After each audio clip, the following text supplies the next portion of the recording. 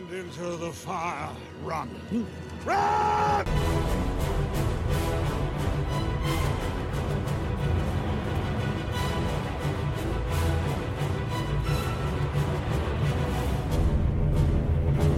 Hello and welcome to episode 22 of Out of the Frying Pan, a Middle-earth strategy battle game podcast. Over the lip of the little dell, on the side away from the hill, they felt, rather than saw, a shadow rise, one shadow or more than one. They strained their eyes and the shadow seemed to grow. Soon there could be no doubt. 3 or 4 tall black figures were standing there, looking down on them. So black were they that they seemed like black holes in the deep shape beneath them. Frodo thought he could hear a faint hiss as of venomous breath and felt a thin piercing chill, and the shapes slowly advanced. Fantastic stuff. So if you haven't already guessed that we are going to be talking about Weathertop a bit today, about Amon-Sur, a Knife in the Dark chapter that Dan's just been reading from then. But before we crack into that, let's tell you what we got coming up on the rest of the show as per usual. So we have our usual many meetings coming up after this little opening ramble. Dan and I will have a bit of a catch up about what we've done since the last show as usual. And then Council of Elrond will be our Weathertop scenario review. So we, Dan and I got together and played, I say we got together over the internet and played the Weathertop scenario along with a couple of others, and we're reviewing the new Weathertop scenario, and we're also going back in time and looking at some of the previous incarnations of Weathertop and a few things linked to it as well from previous Games Workshop and Battle Games of Middle-earth publications. And then we have another heroic deathmatch for you, Azog and Dane today, something that's not Quest of the Ringbearer themed, but something cool and fun and something we've been talking about doing for ages. So we'll catch you on the other side of the break. Incom Gaming, the new centre for tabletop wargaming in Gloucestershire. Visit incomgaming.co.uk for great savings on pre-orders and all your hobby needs. We stock many gaming systems and hobby accessories and can ship to anywhere in the UK. Market-leading gaming mats from gamemat.eu. Visit the store and check out how to turn your tabletop into a battlefield. Incom Gaming is based in the centre of Cheltenham and offers tables and scenery for casual and organised play with a fully licensed bar. Check out our events page for upcoming events where everyone is welcome. Visit incomgaming.co.uk. Incom Gaming. Come game, shop, drink. And welcome to Many Meetings. Dan, how's it going, buddy? Yeah, not bad, not bad. The world again continues turning as it continued turning before, but this time round I actually have things I have done in this brief period since we last recorded. I've finished some models. You know, you got your funky soundboard there. I'm sure we can get some, trumpets and angels singing, but I have actually finished models, which is really nice. See, that wasn't what I was hoping for, but they're not labelled, so it's not really a trumpet, was it? No, although there is a certain degree of... Again, unintentional, but I'll leave it at that now. Well, I suppose there is a certain degree of trepidation for all concerned. It might be one of the first signs of the apocalypse, although I think we're a little beyond the first or even second sign of that by now this year. Finished some models. I finished my Dol Guldur army, if you can call 11 models an army. But, I'm sticking with it. It is an army. The point says it is. Yes, indeed. So they're finished. They're all done. They're safely and happily ensconced upon their generation shift bases. So I've got all of that done. I've put a few little pictures here and there. I do need a better way of taking photos of things. We've had discussions on this, and, I need a white background. I need a proper light box. Yes. I need a great many things at the moment, but... these things are to come. We need to talk about this, actually, photographing miniatures a little bit, because I'm still not 100% happy with the way I do it, but I'm fairly happy with the way most of them come out, and I'm able to use them because of the business, because of painting models. But some things I still struggle with, especially if you're photographing dark colours and blacks and things, which is what you've got there. We should. There's I think Games Workshop recently in one of the latest White Dwarfs, and there's the guide you can click on online that says about using multiple lamps and a black and a white background. My experience of using white backgrounds tends to be that you're better off actually getting a light box if you're going to go with the white, or you need lots of lamps. Otherwise, you sometimes struggle to balance the light unless you've got a very good camera or something. I prefer the kind of greyish backgrounds. It tends to make it easier to take the picture. But I'm definitely no professional photographer as well. But lighting is the key for you, really. I think getting yourself you got the one daylight bulb, haven't you, on your desk that you used to paint with? Yeah, pretty much. How I managed to actually paint when I really think have a task lamp for Christmas from my other half. So Yeah. we'll see if that comes to fruition. Hopefully it will, because it would help. Yeah. I think I do okay with my painting, but I seem to make it more difficult. So if I can actually, get hold of some of the toys, it might make life a bit easier. Well, We'll see how that goes. your painting's fantastic, but I've seen pictures of your desk, and while you've got a daylight lamp, it's not giving off a lot of light. So I've got I've got one of the daylight company lamps, and that pumps out a lot of light. But even when I'm trying to record a video or something, I find I need other light sources to really sort of brighten it up. And I think that's the kind of thing you need when you're photographing miniatures. Really, is a couple of different lights. I've just added 2 more that I've not used yet, but I've now got 3 of those kind of photographic circle things on little stands which pump out white light, and I use that, and then my main lamp coming top down, and I've got a proper photographic backdrop that I use. So they should get even better soon. But it definitely makes a big difference, because your painting is fantastic, but some of your pictures, it does make it a little bit hard to see how good they are. But what you've just done, you skip quite past it quite quickly. They are awesome. I can't wait to actually get to see them properly and pick one up and have a good look at it. It might be a long time now. It's probably going to be next year. But I really want to not only play them, but also I just want a really good look at them, and because they look fantastic. I don't think you skirted past it very quickly. You just finished them, but you've put some good work into those, and you should be really impressed with them. Yeah, I'm quite happy with them, and because I got them for my birthday, actually, belatedly somewhat, and it was quite nice to get them finished, because much like my Iron Hills Chariot Christmas present, it was quite a way into the year before that was done. I did seem to take a while. It's always the new shiny seems to overtake the stuff I really should be doing. Yeah, we all get there. Well, I don't think a new edition of Warhammer 40,000 coming out, and then my entire gaming group going, we'll do that, helped. No. Because, fairly sizable 40k when we got painted, and but I am back on the Middle-earth train. I've got Radagast sat on my desk at the moment. He's looking at me, perched on that one single daylight lamp. He needs to be done, and I'm massively stoked on Fantasy Fellowship. So if anyone didn't pick that up from the last episode, I am so stoked on that. I've got mine planned. I'm probably going to order my... Actually, I won't say which models, because we're going to cover all of this, aren't we? We're going to do a Fantasy Fellowship feature, at least in one of the episodes, and we'll go through my selection. Yes, But I'm excited to get painting these. Very excited. Yeah, I haven't even chosen mine yet. I'm going to leave it to... It's probably not going to be for another couple of episodes yet that we're going to go through and do it as our main section. So I'm going to wait a little bit closer to time, because I don't know. I've got some very loose ideas, but I want to actually give it some proper thought before I start pontificating about it, really. But I'm definitely set on it, and I've already begun. I mean, to be fair, I've just given the game away on one of the particular models, Radagast. Yeah. He will be my wizard. My spellcaster extraordinaire. So hopefully it cleans up all right. I had a couple of them, and I posted him off to you. I know there's quite thick glue on, like overspill on his leg or something, but he looked like he should clean up okay. But he was. Oh no, it's fine. I've attacked it with a craft knife. It's all good. Cool. Good to hear. Yeah, they definitely need a little bit of work, but he should be fine. I just still can't get over how good that sculpt is in plastic. To be fair, I mean, I know they're doing amazing things with plastic these days. Some of the latest models, particularly for sort of Age of Sigmar and that, have been ridiculous. Frankly, ridiculous for the amount of detail they've been able to get in, and sharp detail of that.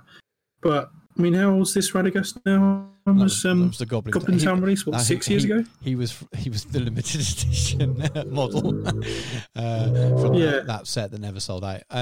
But which is crazy in some ways, because we've talked about it before about the dwarves, that sprue possibly being the best plastic sprue, apart from like the brand new ones that have just got one miniature on. But in terms of a a large sprue with multiple models on. That's probably the best quality sprue around. And the goblins are okay. The Goblin King is great. I loved painting that, and I speed painted him, but it was very easy to do.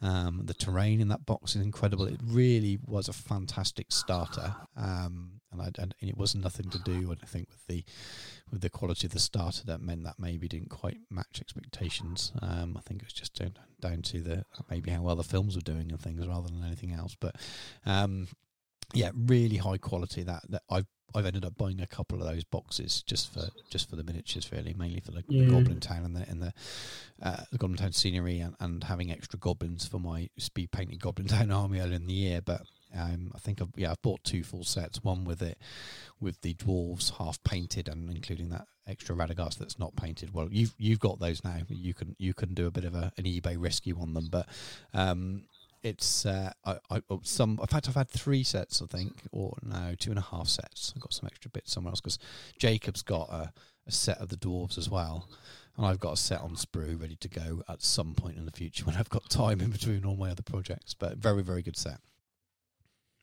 Yeah, absolutely, and I still can't believe this. When I first saw the Radagast model, I'd only ever seen it painted up to this point. I genuinely thought it was resin.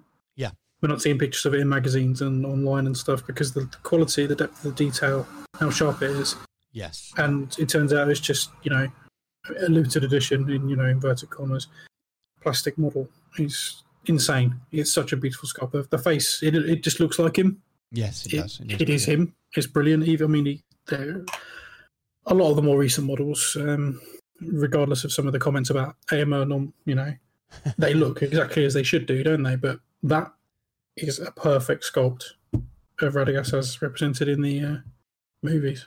Perfect. Yeah, I think it's really. I look forward to getting around to the time when I can paint them. Actually, obviously, there's nothing stopping me painting them now. But in terms of being sensible about what I'm painting based on what projects we've got coming up, it may well be next year before I start getting around to those things. Once I've got through this first sort of stage of playable Lord of the Rings films armies, so to speak. I've got a plan. It's probably a 2-year plan, but I will get there.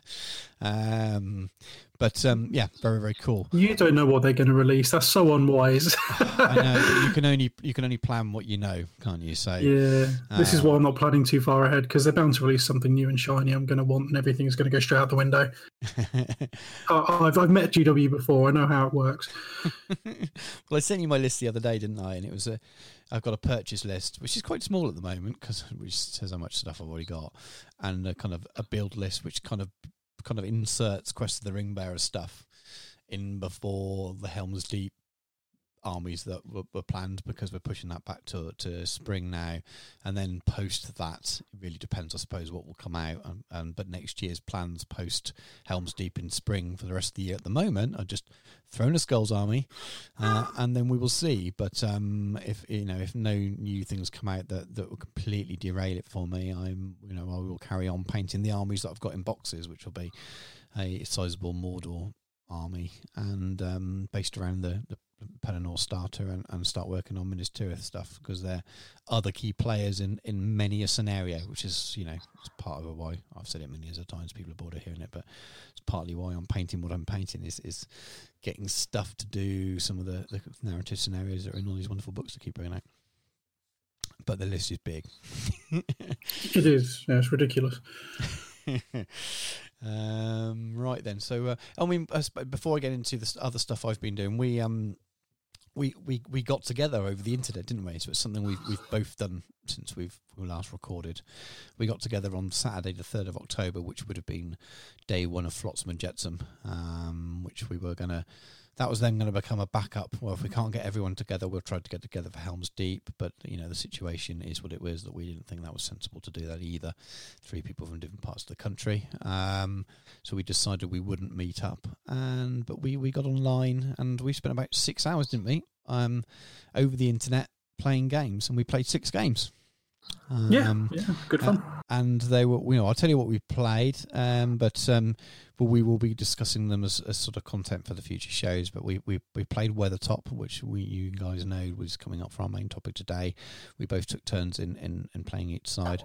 And what else did we play? Remind me now. We played Taming of Smeagol, and Shelob's Lair. Shelob's Lair. That's it. So we played those, and again we played both sides on that. So we played 6 games. The matchup dice that I normally get balanced out a little bit more. You won 4 games, didn't you, out of the 6? Yeah, the results of those games might surprise you. But we won't go. We won't go into too much detail about those games because, as I said, we're talking about Weathertop in the main segment today later on, and we'll talk about a little bit about the games and our experiences with that. And then we are going to do some main segments of shows. We're going to cover some of the smaller scenarios that we've been able to play online as well, and a couple of those will be one of those topics really when we review those scenarios as well. But we had some fun. I've got had a 6x4 mouse pad mat that ages ago I cut down to a 4x4 and then two smaller 2x2 sections. One I gave to Jacob as a little bit of a play mat, but one I've kept.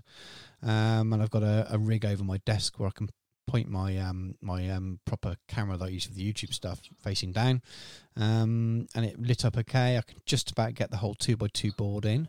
And through a video card I was able to use it as the webcam, and obviously I'm not the other end, but I think the quality was okay, wasn't it, Dan? Oh, absolutely fine. Yeah, I could still make out everyone. I could discern all the individual characters even from a direct overhead angle. Yeah, it was great fun. Didn't feel left out from sitting this end. I'll be candid. I sat here especially after midday, had a glass of wine in my hand and some snacks. I was quite enjoying myself. It was a rather pleasant way to spend a Saturday, and it goes to show that even in these more difficult times we're living in at the moment, you can still find ways of engaging with your hobby and enjoying yourself and being, in our slightly warped, basement dwelling geek way, sociable. Yes.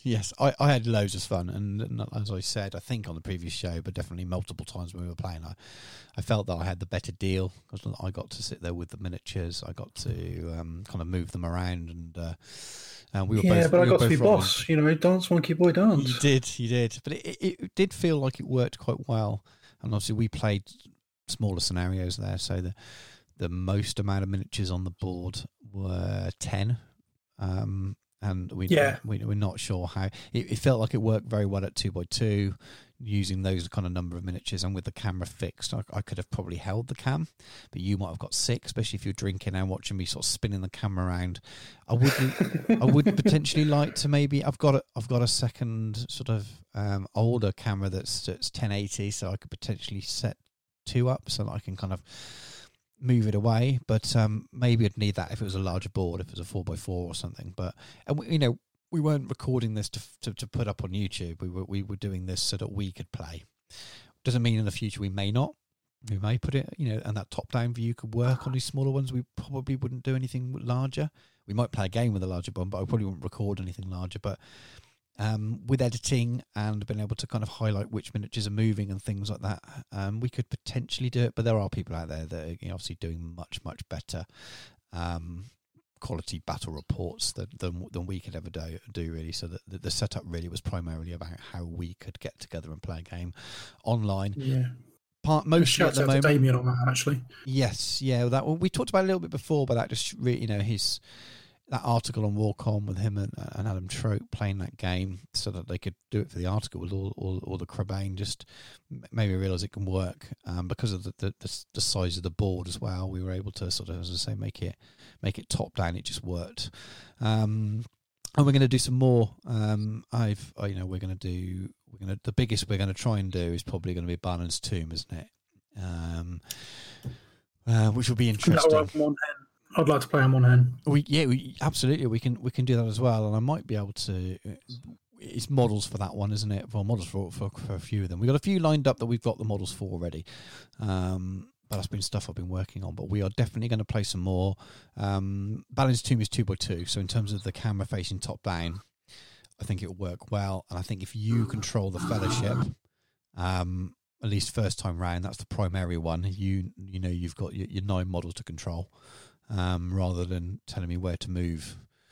24 Moria Goblins, etc., it might work out better. But we could see how quickly it goes. We could try both, but that will be worth trying. I don't see us at the moment trying to do it on a 4x4 match play type of game. I don't think that will work as well. We could make it work, but the fact that we're playing narrative games and we're really trying to be laid back and actually trying to recreate things and play in a very narrative minded way means it works even better, that with me moving the miniatures, because I'm there going, well, if you can move them here, you can get here, and how have you thought about moving around there? And we're just talking it through together and playing the game together, and I felt it worked really nicely. I'm looking forward to doing some more, and it can be quite quick as well, so we can, on an evening, we can do it. We took a whole day and played 6 games, but there's nothing stopping us in an evening grabbing an hour and a half or 2 hours and just playing one of them through, and it means we can enjoy this book rather than just sitting there. You get really excited about this book, as you'd have heard from the previous episode's review, wanting to play them all, making these plans to play them, but quite often, you run out a bit of steam, don't you, if you don't actually get to do it, and then something new comes along and sort of distracts you. Whereas at the moment, lots of people are building and painting and getting stuff ready for this, and we're just finding a way to do it and get together. I know legally in the part of the country we're at the moment, we can get together and play, but we know we've got distance between us, which means that makes that a little bit harder, just because we're playing things safe anyway. But I don't know if you've got any other thoughts on us playing without giving away this, what we did in the scenarios and people hearing about it twice, but I'm definitely looking forward to playing some more. Yeah, definitely. It's going to be lots of fun. I've really enjoyed it. It proves it works, even within a slightly limited fashion, and yeah, it's the only method I'm really got for gaming at the moment as well. Yes, yeah. And it might be that we adapt some of the other scenarios we do down to a smaller board size and see if it works. And if not, we have to set up a larger board and try a different way of, I don't have to have my camera on that bracket. I've got other ways I can get the camera higher by sticking it on the tripod and the tripod on the desk, so to speak, and have another table out. So there will be ways of doing it. We will try other things. I think it being low model count is... My prediction is it being generally low model count is what really will make it enjoyable and make the turns quick enough that it doesn't drag on too much. And I think then if you do have a higher model count, you need a smaller board so it's condensed, if that makes sense, I think. And hopefully Balanced Tomb works. But we will report back to you, because this is some of the content that's coming up if you guys haven't worked it out already based on the way we're talking. Is there anything else you've done or anything else you got planned at the moment that you can talk about? I know you're trying to keep your Fantasy Fellowship fairly secret at the moment, so I don't want to push you too far on those. Well, just generally enjoying my gaming. I'm not going down to the local club at the moment. There's nothing going on with that. Mm-hmm. So I'm finding other ways. Starting to do little bits and pieces of my board at home. Ben and I are working on another one of our locals. Won't name him just in case it doesn't pay off, but we... Yeah, we're putting the screws to him, and we're trying to get him, because he's always been a massive Tolkien boy as well. So, anyone I know? Dyson. Oh, I know of him. Yeah, everyone knows of Dyson. Yeah, I reckon we'll get him. We're determined to get him. We've got him interested in the books. He's like, oh, the Rohan are quite nice. Like, yeah, they are quite nice, aren't they? And Ben can lend him some, so... Yeah, I reckon we'll get him. So we're working on him. It'd be really nice to have another couple of people locally who are into it. You got a few. Particularly while we're still able to potentially game at each other's houses, if with the current restrictions. I mean, as you said, we could even with ourselves, but it's a distancing with travelling in the day and stuff. Yeah, whereas that's the problem, isn't it? We were talking about before, is that we want to be very safe. And again, we're not trying to preach to anyone, which is just the way we feel. But we'd want to, we'd be keeping our masks on even inside, etc. We want to do it in that kind of way, just because we're from completely different towns, from a long way away, and we don't see each other often. That's the kind of the example of mixing in a potentially dangerous way, isn't it? And if you meet for 2 hours to play a game and you do it COVID secure, then I think that's all right. But when you're travelling all that way, you kind of want to make it longer, don't you? So that means you hang out for a longer time, and the more you hang out, the more you're going to want to maybe not wear a mask, and we want to have a few drinks and stuff. And that's what we really want to do, but that's probably not the sensible thing to do right now. So if we were in the same town, yeah, we probably would have got together for those games and played it in my conservatory with the doors open or something, or even in the garden with a gazebo over us or something. But it just doesn't work. The distance mixed with COVID at the moment just makes it a little bit more challenging. Yeah. So having someone more local, having a few people local, pick up games weekday evening or something where you can like play in the kitchen and leave the back door open so it's got a bit of ventilation. Yeah, exactly. I mean, as well, it's not just that, but you've got other people in your house to consider. I mean, admittedly, I do to a point, but it's not quite the same thing as you being self-employed. You've got your wife, and you've got your kids as well, and they're going to go and mix with other kids at school and nursery. The kids you need to be scared of, probably. It's probably more danger to you because the kids are there. Well, no, children are pretty scary anyway. But no. There are a great many things to consider, and as we've said before, it's all about personal responsibility. I wouldn't feel quite so bad about having a few people over and gaming in my kitchen with certain restrictions in place, good ventilation and things like that, especially because most of us are relatively, responsibility free and etc. It's all about making that personal choice and looking at personal responsibilities. Admittedly, I don't have many, so I can make those choices. Yeah. So, that's where we are with it. And I don't feel like I can go down to the club at the moment, but I do feel like having the odd person around for a little bit around in my kitchen is not quite so bad. Yes, while you're able to. Yeah, obviously, if the advice changes, then the advice changes, and we'll comply with that. Because to be honest, the quicker we get to the end of this, and I can start doing life things that make going to work and everything else worth doing. Yeah. I mean, everyone would probably admit to this point, it seems like it's been a long year now. And even the most optimistic and most comfortable of us in this situation are probably getting a little bit weary of it and would like to get to the end of it. So the more that I can do in my own way to get closer to being done, the better. Yeah, totally agree. I always look forward to spring and summer. I'm definitely more of a... Basically, I wish I could wear shorts 12 months of the year, and I know you technically could, but it just still get a little bit cold when you're walking the dog or with shorts on when it's a bit chilly. So I would happily live somewhere in warmer climes. So I tend to look... Don't get me wrong, I like a nice cosy Christmas period, but when it drags on for 4 or 5 months of cold, I don't like it. So and the new dawn of summer and spring may well dawn a nicer kind of world outlook. So two things to look forward to next year, I think, more for me. But we're going to cheer ourselves up anyway by continuing to do the stuff that we've planned and play some more games over the internet. At least we're playing games as such now, and we're playing narrative games. So we will continue. So there will be some things to look forward to, which is the main thing. And to be fair, I've really enjoyed that form of gaming. I have to clear. It's because people are going to laugh at this, but I'm not particularly a competitive gamer. Yeah. I'm reasonably good at playing competitively, but it's not my wheelhouse naturally. I much prefer just to have a laugh. So playing these games where there's less stakes rather than just, the narrative stakes is really nice because you get to make decisions, as will come up in the review that we've done. I was just going to say there's a couple of things that we do in the Weathertop scenario that would, we're clearly playing it in a narrative kind of way and trying different things to make it work. So, and we will continue to do that. And some of the games that we've got planned, they might be quite short. So we'll try them multiple times and keep trying to sort of make them work for us, so to speak, in a narrative way. But we're both like that kind of side of things. And this book has brought that along. I suppose that brings me really on to what I've been doing, because a lot of it's based around planning for stuff for this book at the moment.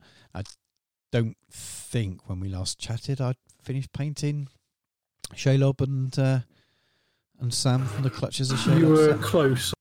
Yeah, I had a little look back at the show notes from episode 21 and it wasn't in there. So, so I'd finished that. Most of you who are listening to this would have seen it anyway if you're on our social media. So you'd have seen I've posted pictures of that. So I've painted that. I've had the set for a couple of months, and it was a bit of an eBay bargain. So I thought, right, I'm going to finish that because that will come up in the book, and we obviously used it. And then very recently, in terms of recording, this week I finished Farmer Maggot and the 3 Dogs. So that's all there. He's all done, ready for another scenario which we haven't yet played, but that might be in the next batch of ones that we get together and do. I've knocked up a quick Buckleberry Ferry, which I've now painted. You haven't seen the painted pictures, have you, Dan? No. In fact, I haven't taken pictures of it painted, but you haven't seen it painted. I finished doing it today. But so using leftover bits from the Palisades, Rohan Palisades kit, and a little bit from the Rohan buildings. I knocked up a Buckleberry Ferry, really. It's quite fun, and it was ridiculously quick and easy to do. So total build and paint time is about 2 hours.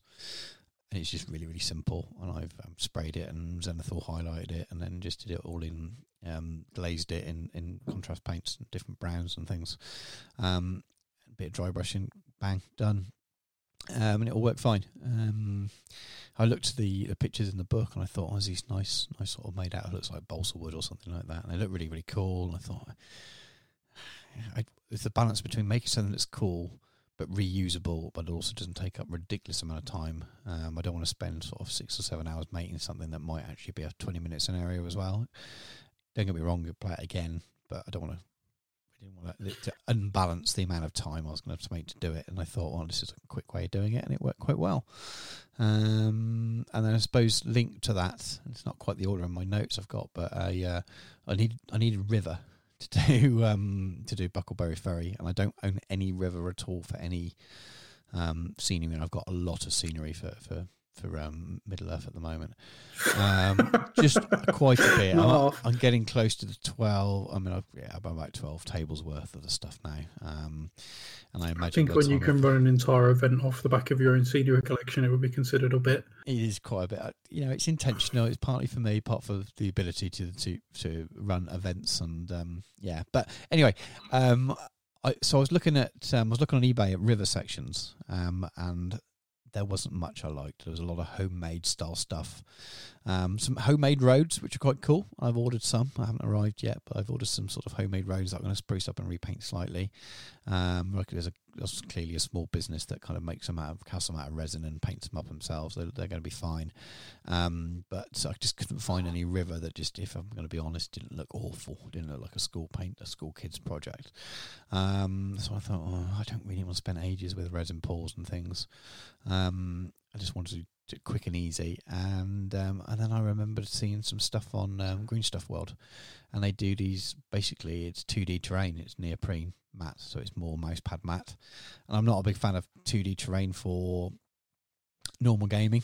It would seem a bit poor when you've got beautifully painted miniatures to have 2D terrain. I use it a bit in War Machine sometimes, and that's a very, very mathematical, very precise, most competitive war game I've played. And it works really well to have 2D because you never got the problem where stuff's balancing. But I thought for River, I haven't got a problem with it really. See, a lot of these mouse pads, they got like roads and stuff on them anyway, haven't they? A lot of these mats we play on.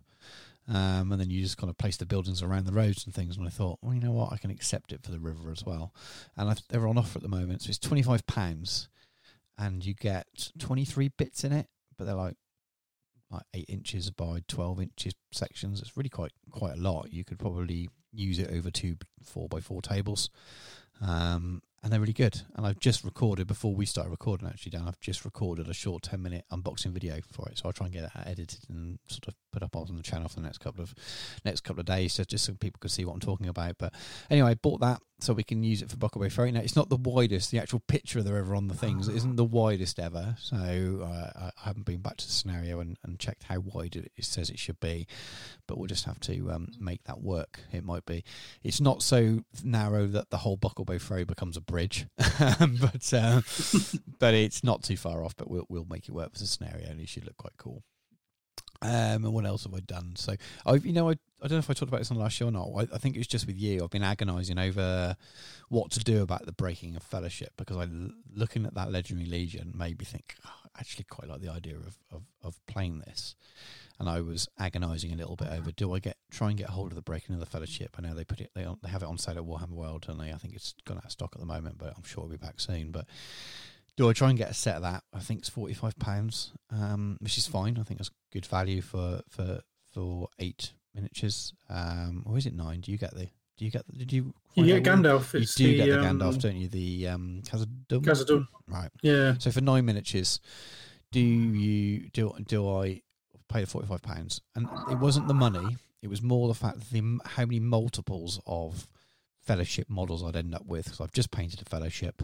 I've got the wonderful plastic 3 Hunters, which at the moment are going to have use in the Helm's Deep Siege game, and could potentially be used with my Army of the Dead. But I'm really not planning on using the Army of the Dead very often. So it's when do I crack these miniatures out? So I thought, well, is there another way of doing Breaking of the Fellowship? If I use my plastic 3 Hunters, I've got to get the rest, essentially. And I've already got the Sam and Frodo that fit in with the Rangers of Athenian listers. I think Emma Mill set. They've got Elven Cloaks, which is the most important thing. So that leaves me with Boromir, Merry and Pippin.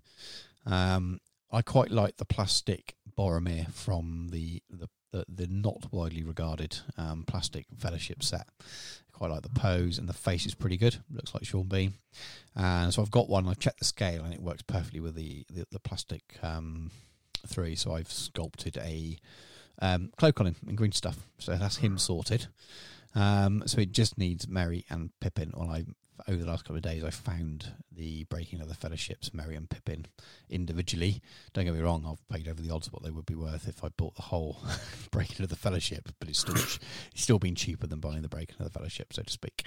So I will have my own Breaking of the Fellowship without having to paint too many multiples of stuff that I've already got, if that makes sense. So the Frodo and Sam, if I ever do a Rangers list for narrative play, I want to add, I'll have those ready to go, those sculpts that work for that. I've got the 3 Hunters plastic that I can use in multiple lists, and it'll just be an extra Merry, Pippin and Boromir that I can, will be used primarily for that. So that's sorted in terms of purchases. Obviously they're not painted yet.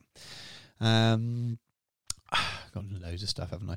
I've picked up the new version of the Unfinished Tales, and we were talking about this before we started recording.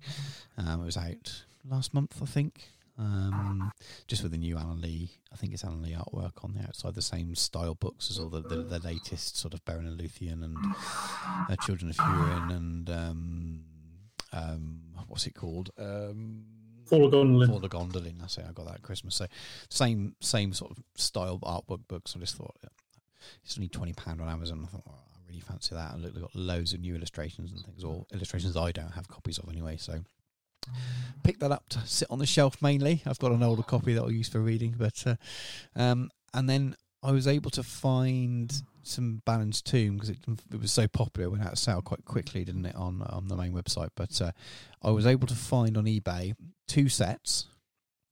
One full set and then an extra set of pillars, and then loads of the extra, the stuff that came in the starter set. So like the broken statues that you can use on your weather tops and things like that. The fallen statue and the I'm trying to think what they're called. You don't know the one I mean, do you? I can tell from the silence.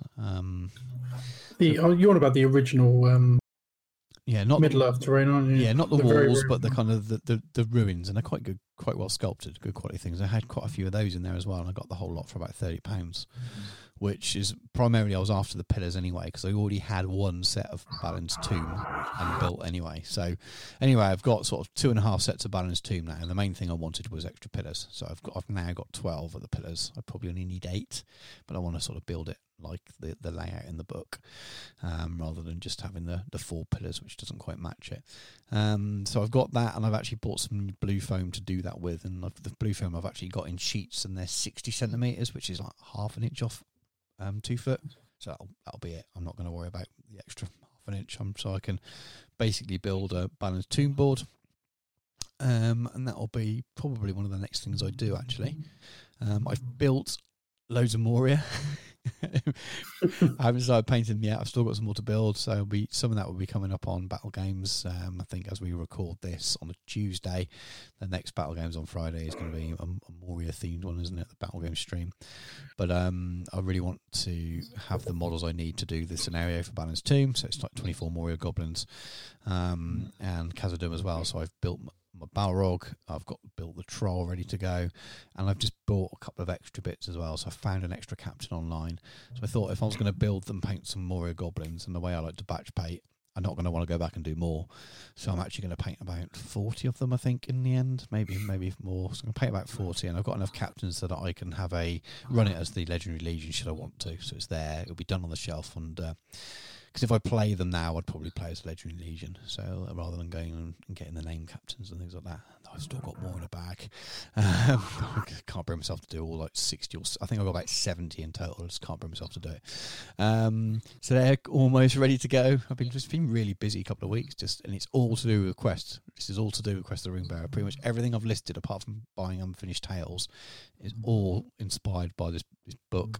And I bought a couple more buildings. So I've got, a bit like Damien, I've got some of the foreground buildings. I've only got a couple though. I don't think I've got as many as him. So I've ordered another one on eBay that was quite cheap. I got it for about £6 or £7, I think. And then I found a big building that's a pre-coloured one, a bit like those, but it's not by the same company, which you've seen pictures of it, haven't you? It should make a really nice Prancing Pony substitute. Yes. Which is a bit bigger. So I've ordered that as well, and that should be arriving this week. So that will give us all the stuff we need to do for Nazgul and Bree scenario.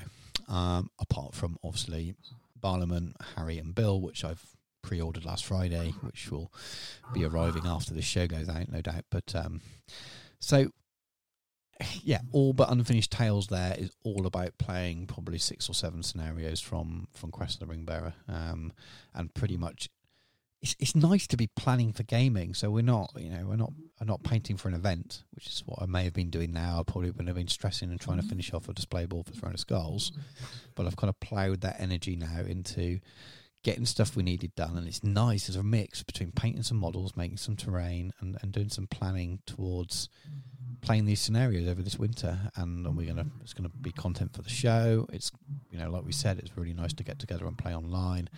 And I'm really pumped for it. It's just from being quite kind of, I've not been jaded by how COVID's affected my hobby, so to speak. I've been disappointed, but there's been enough good stuff that I've still been excited about Middle Earth. But this has just pushed it up to another level for me. It's just really, really enjoying it at the moment. And yeah, we've buying things and not actually spending much money, because I had an awful lot of these things already, and a lot of these things are cheap. So, but buying a few things here and there, painting up things like Farmer Maggot and the 3 dogs. Well, that's all I need for that scenario. I've got all the terrain I need. I've even got mats that I've already turned into fields and stuff. It's nice just to open the box and go, let's try it. So yeah, very excited to paint up those last bits. I've already decided, I've never done any painting videos yet, but I've decided that for one of Barlaman, Harry or Bill, I will try and record a painting video and put that up on our channel, demonstrating the technique that I've been using with the contrast paint. So that kind of semi-quick paint job, but sort of fairly high tabletop standard, so to speak. So I think it might look quite well with someone like Harry with his sort of leathery dark coat. Should show the technique quite well. So I may well do a painting video for one of those as well. Oh, that'd be cool. I just want to show off how the pre-highlighting with the airbrush, and then going in and sort of doing some of those pre-white edge highlighting, and then doing those glazes. It's easy to talk about on the show, but quite hard to get everyone to understand what I mean. I don't know how it'll go. I don't know whether my lighting on my camera will be good enough to keep focus to make it usable. Because if it's not usable, I won't put it up. But I've only got the one lens that came with the camera. It's a good camera, but I've only got the one lens that came with it, and I don't know how good that will be to keep it focused for sort of when I'm moving my hands around and painting and things. And it's definitely a different challenge. But so there's lots of content, lots of things planned that I'm really looking forward to, all related to this book, and quite a lot of content should come out of it as well, for the channel and for the podcast. So should be a fairly good autumn/winter before Christmas for all those things. Oh, definitely. It would be good to get some stuff put together. I really ought to get something done for the YouTube. I keep threatening to. I need a proper camera. I need lighting. Lighting is definitely a big thing for me. Definitely. Well, I will.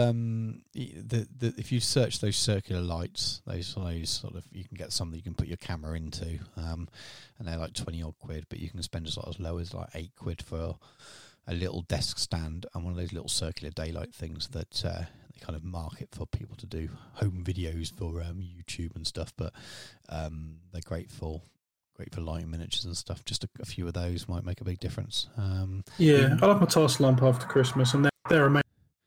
Even just popping, I've got a daylight bulb in my main lamp in the office as well, and yeah, it makes sense. I not really do anything in here that needs soft lighting. It needs to be quite bright, so that makes a difference. I know it's your living room as well as your hobby room, isn't it? So you might not always want a daylight bulb in there. It might be a bit harsh. Not to mention it's enormous, this room, and the main light fittings right in the centre of it. So yeah, that would make a difference. But just a couple of lamps with white light or daylight bulbs will make a huge difference for taking photographs and stuff. But yeah, video. You don't have to be a totally light video. But I noticed that when I was filming my videos in the daytime, it's a lot easier to get your light balance. I want to try it in the evenings. You think even though it feels really light in the room, you start noticing it when you start looking at the camera, thinking, it's looking a bit dark. And as we draw into the winter and have most of the free time I have will be when it's dark, then I need to make sure the light's quite good as well. But no pressure. But it'd be cool if you do want to do some videos. But we should get some requests now. People should come and tell you exactly what they want. Have you met some of my friends? You've just asked for that. well, it's not going to hurt me, is it? Stallard might be listening to this. Yeah, but he'd probably request a completely different kind of video. We wouldn't be able to pick it up anyway. Right then, so I've rabbited. Yeah, moving on at that point, I think. Yeah, definitely. Let's move on. Let's go for a break, and we'll come back, and you'll have a much more sensible review and chat around Weathertop. The hour grows late, and Blandalf Grey Plastic comes seeking my counsel. You are sure of this, Blandalf? Yes, the event is fully painted. It was in the event pack, under my nose the whole time. Yet you did not have the wit to see it. Your love for the Facebook group has slowed your mind. We must join him, Blandalf. The commission painter. We must be fully painted. When did Surly Man the White give in to madness? But I am now Surly Man of many colours. Miniature Realm Studio is a commission painting service. You can find us on Facebook, Instagram and Twitter, or contact us directly at miniaturerealmstudio@gmail.com. You have elected the way of paint.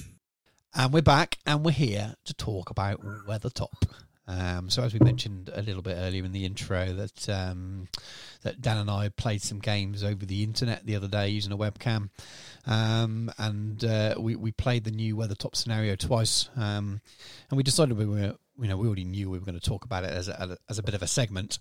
So we decided that make that segment a little bit bigger. Let's actually kind of look at some of the older Weathertop scenarios and how Games Workshop have approached it and covered it in the past, and make a bit of a topic of it, really. And we may do this sort of same kind of treatment for some of the other scenarios, depending on the size of them. Some of the smaller ones might get lumped into one segment. So what we're going to do, we're going to go through what we think are all of the previous coverage of it. We may be wrong. I only had a quick flick through all the books I've got, and there may be something in a White Dwarf as well that we haven't noticed. So please do get in touch if you know of another scenario that's related to Weathertop that we don't cover. But we're just going to have a quick kind of discussion and talk about the previous things, including battle games in Middle-earth.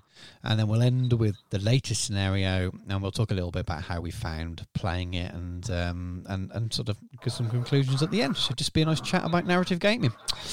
Right then. So, are you ready, Dan? Shall we start talking about Weathertop?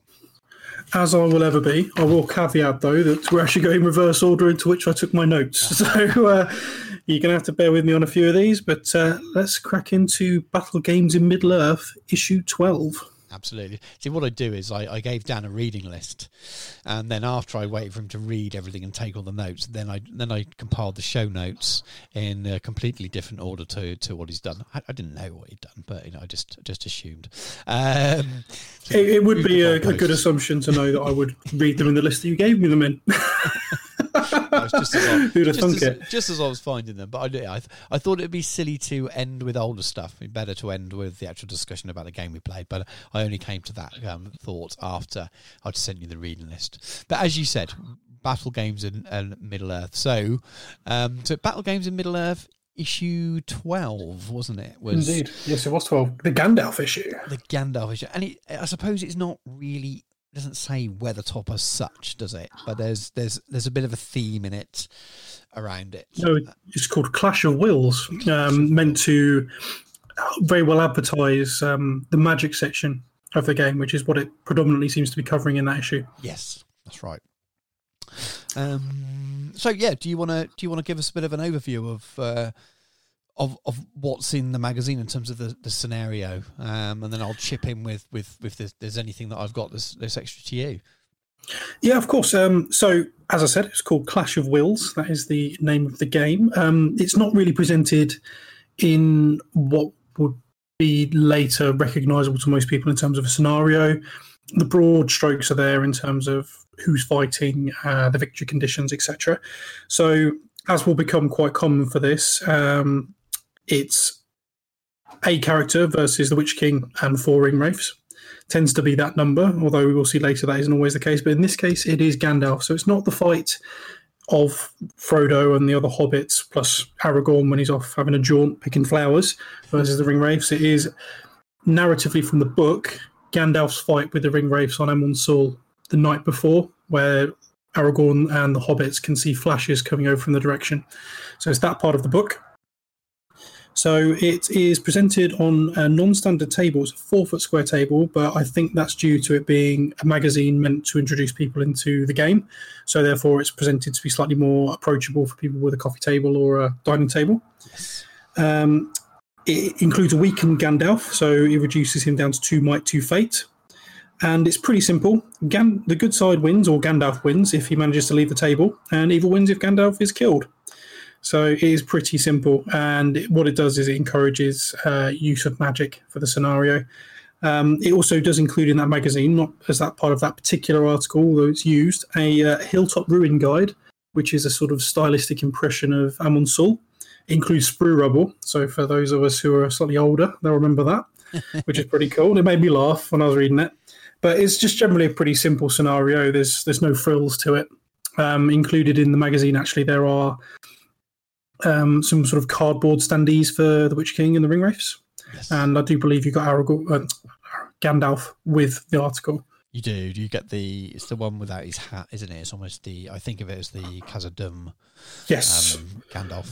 But that was the one. The dishevelled Gandalf. Yes, yeah. I haven't got that one though. So as it's a Battle Games in Middle-earth one, they're usually fairly cheap on eBay. So I might search that one out for a future project. But yeah, pretty much what you've said. It's a part of the magazine that's set up to introduce magic. Now I haven't got the current profiles for those models, those heroes as it is, but like you said, they're not dissimilar.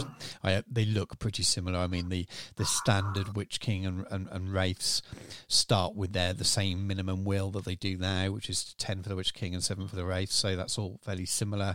They've got some no Morgul blade. No, that's a good point. There's no Morgul blade. The wraiths have got transfixion, compel, drain courage, sat will. There's no dart there.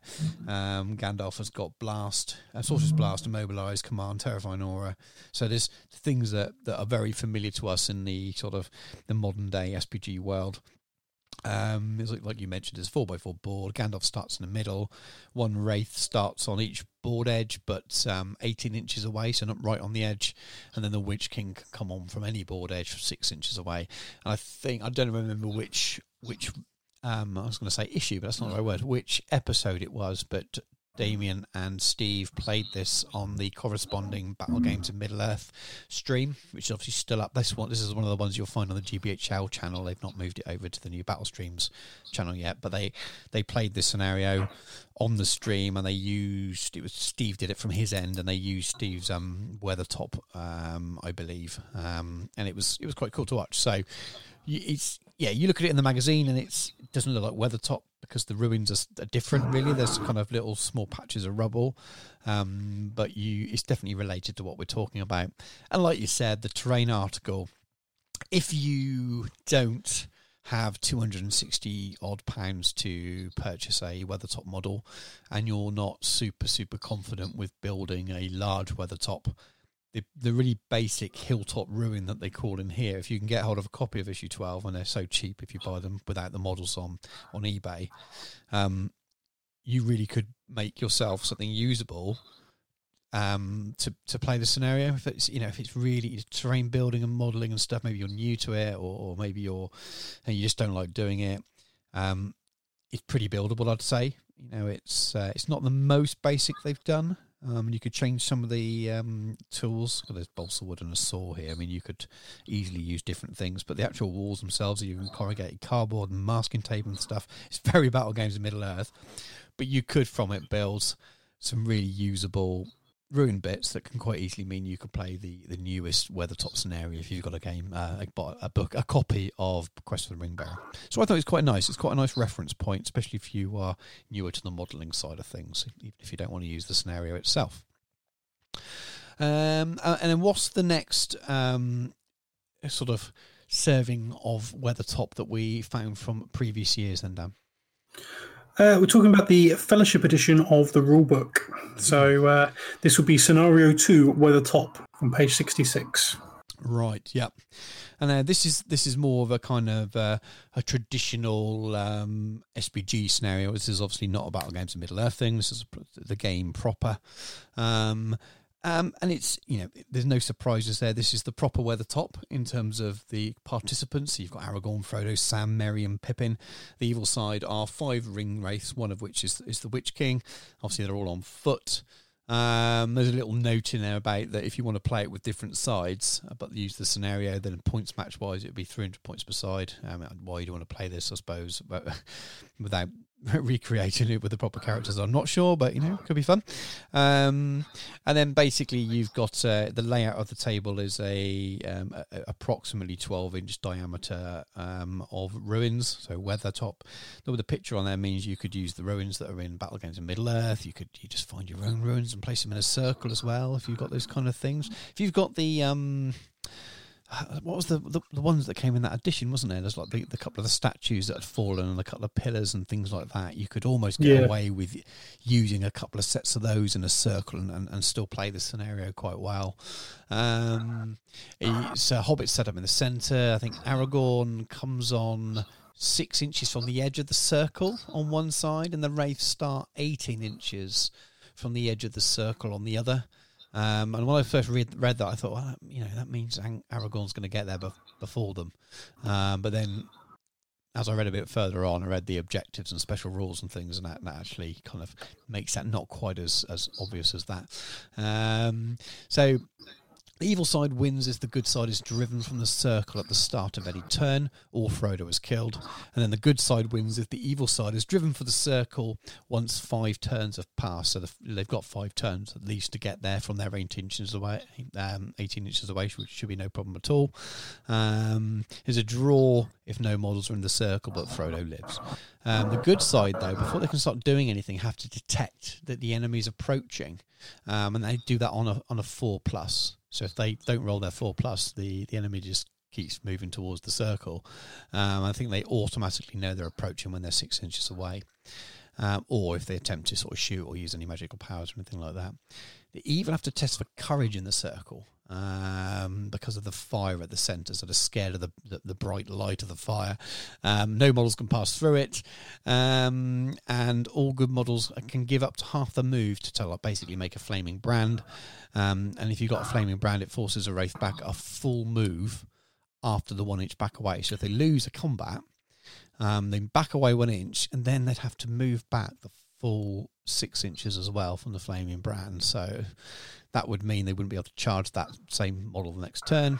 What else is in? There's no sting or mithril coat for Frodo, which makes sense. No elven cloaks for the hobbits. And it's dark as well, so the good models can only see 6 inches unless they're within 6 inches of the fire or carry a brand. I think that's pretty much it, really. So it's not you could play it on a smaller table size than normal. No, it's not fully, it's not quite a super small. You're still talking 18 inches from the campsite one side, so it's probably going to be almost 4 foot across one way, but you can narrow it down the other way if you wanted to. But yeah, I thought it was... When I first read it, and I thought, Aragorn starts a bit close. He's just going to get there before the raids do. But if you don't know they're moving towards you, there's a good chance that he's going to not get there until they're in there. I think it's quite basic, isn't it? There's not a lot going on there. Yes and no. Some of the rules I found quite convoluted, and I really didn't like it became too much about board control. Yeah, because it should be about the ring and Frodo, and there's too much of this forcing out of circle malarkey for me. It should be a case of, has Frodo got the ring on and is he alive? Yes, that's it. Yeah, it's become the balance. I feel they're trying to balance it as a scenario, as like something that could work as a matched play thing. Maybe that's the whole points match comic paragraph in there about using alternative sides. Maybe kind of lends to that a little bit, because then you're just controlling the circle. And actually, maybe it's a cool little scenario where you're a good side controlling a small sort of circle of ruins, and you've got to take control of it with 300 points aside. Small warband thing. Maybe it's quite a cool scenario for that, but it doesn't necessarily take with it all the feel of trying to get to Frodo. Yes, Frodo's got to be killed and you automatically win, so maybe that would happen anyway, because maybe the evil player is just going to be trying to kill Frodo. That's the whole point of it. So maybe it would feel more like actually playing it, but there's no rules there that kind of dictate that, other than Frodo's the one to be killed. But it's okay. I don't think it's bad. I think it's playable. In fact, I wouldn't mind playing it. I mean, in hindsight now, we could have played through all of these and compared them in a different way, instead of doing what we did, which is play a few different scenarios. I'm quite happy with what we did, but would have been something that we could have done as well, just see how they compare. But it's fine. It's cool. It's cool. No problems with it. I think it's maybe missing a special rule about the wraiths and things. And when we see some of the latest one and the next one coming up, and some of the rules in those, they've added a little bit more flavour to it. Okay, so the next one I'll introduce it, and then I'll let you run through it down. So the next one is from the Fellowship of the Ring Journey Book, and it's you start with there's quite a lot in this, isn't it? Because it's a journey book. So what you start with is an Amon Sul terrain guide, don't you? So do you want to talk us through what that's like a little bit? Yeah, this is kind of the Rolls Royce, I think, of the different versions of this particular scenario. As we touched on when we were talking about doing Helm's Deep, the journey books are far more all-round hobby-orientated because they're journey books. Yeah. So this struck the greatest chord with me, I feel. It gave you a little bit of everything. There's a really, really good painting guide. So it actually covers the Hobbits Rangers. So it's one way to approach Strider, and the Ring Wraiths. That's pages 6 through 9. Yeah. There's a dedicated Aragorn one on page 32, and the Gandalf on page 33, if you want to run those. And then a really good Amon Sul how-to on page 34, which includes templates, which even tells you need to photocopy them at 200%, and then cut everything out, and you can make your own Amon Sul. And I think that's fantastic. It's old school GW style stuff, which I love. It's a really good model guide as well. So if you you heard me banging on about that. If you didn't like model building, but still wanted to play it, then the Battle Games of Middle Earth has got a good solution for you. Well, this is the next stage. This is if you maybe you are a good model builder, or maybe you're happy to give it a go. Because I wouldn't say this was super advanced, but the outcome is fantastic. And you're using foam core card. I say card, there's no card involved in it really. It's the foam core, where you've got the polystyrene board with the thin cardboard either side, and basically XPS foam. And that's all you really, really need. You can add a little bit extra. You can add the statues, like I said, from that little terrain kit. But it looks like stuff that's fairly easy to get hold of, and if you follow the instructions there, which are really well laid out, you could build yourself a really, really awesome Amon Sul board that's super playable. And if you really want to play this and you want to have an awesome set of terrain that you can also have the centre of your match play SPG games, there's nothing wrong with that going somewhere on a board. But you haven't got £263, or you don't want to do what I did, which is, purchase a non-Weathertop, which is a 3D printed set of terrain that's kind of a circular ruin, because that still wasn't cheap. That was still £100 worth of 3D printed stuff. If you want to build one yourself, then really, if you can get hold of a copy of this, then it's a really, really cool way of doing it. So if you listen to this section and want to go and play Weathertop, and you're thinking, I haven't got the terrain, but you want something that looks cool, I'd definitely say come and have a look at this. Yeah, there's 2 scenarios in this, yes. So it incorporates both things we've talked about so far, which is Gandalf or the Grey Pilgrim versus the Black Riders, which is the night before the events of Frodo at Weathertop, and then there's also the Amon Sul mission. So it's heavily book-based, which I love. And the best thing I think about this scenario, and it's something we touched on when we were playing this online, it is played entirely within the bounds of Amon Sul. It's not a full table. You play it in Weathertop. Yeah. And I love that. That's my favourite bit about it.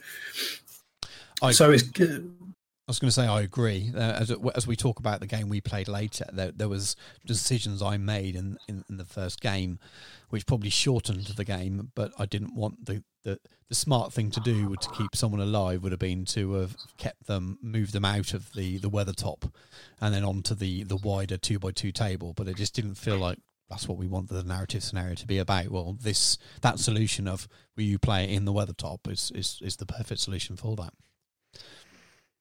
Yes, so it's the first scenario, the Grey Pilgrim and the Black Riders. It's Gandalf versus the full 9.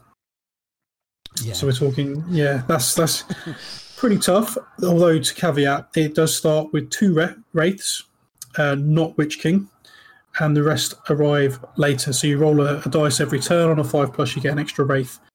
Once a wraith's been dispatched by Gandalf, you can't bring that wraith back. So you'll only ever fight the 9. Yes. He also effectively gets the effect of the brands because he's the servant of the secret fire, so he gets a few little buffs, Gandalf, forcing people back. Because of the saturation of defensive magic spells, given that it was a watchtower for the forces of good, the wraiths have to take a courage test every turn, much like if they were broken. And essentially Gandalf's just got to kill 4 of them because he's disabling them in order to make his escape and draw some off before Frodo and Aragorn and the rest make it up to the top. So initially when I was looking at it, it seems heavily weighted towards Gandalf, but then you think there's 9 of them, so if someone rolls quite well, they can kill Gandalf quite quickly. Yeah. So it seems like a really nicely thought out thematic scenario that really heavily lends itself to the theme of the books. And it's very true to the books, which I really like. Yeah, I like it. It looks really cool. In fact, I'd like to play it. And I've got the Weathertop that I bought and painted. It'd be nice to have another reason to crack it out. So rather than just replaying the new one with the Hobbits, I'd quite like to try this one. I think it would be definitely me too. It would be good fun. I've got all the models to do it, so I think it'll be something that we should do one evening and just enjoy it. Really, have some fun with it. And I'm the same as you. When I first read it, I thought, well, Gandalf's got a bit of an advantage here, but with only 2 wraiths, I think he can deal with them fairly easily. But then, yes, the others could come on quite quickly, but it's only 1 at a time on a 5+ as well, isn't it? So that's the only thing that I think could be. He's not carrying Glamdring though on the Old Defense 8. That's true. So yeah, you'd have to play it a lot to really know whether that was right. Yeah. For me, just reading it, I think 5 up, 1 at a time. If it was 5 up and you got to roll for each, but I'm pretty sure it's 1 at a time per turn, isn't it? Yes, 1 per turn. So that that says to have all 9 on there, you're going to at least go at least another 7 turns on top of it. Yeah, it probably will. The turns will be super quick, won't they? There'll be lots of turns. I don't know how it'll work without trying it, but looking at it, you just think I could imagine rolling really badly and nothing coming on, which we may come back to a bit later on. But I want to try it, so I think we should definitely do that one evening, and then we can let people know how it went. Definitely. And then the second scenario is Amon Sul, which is would be very familiar to anyone who is read Quest of the Ringbearer. So this is the Hobbits and Aragorn versus the Witch King and the Four Wraiths. The Witch King gets his Morgul blade. Frodo is killed for an evil victory. Good victory if all the wraiths are driven away or killed. It's played entirely again within the bounds of Amon Sul, which I love. Flaming Brands once again make their appearance. The evil player is still testing for all of his wraiths within the circle. Yeah.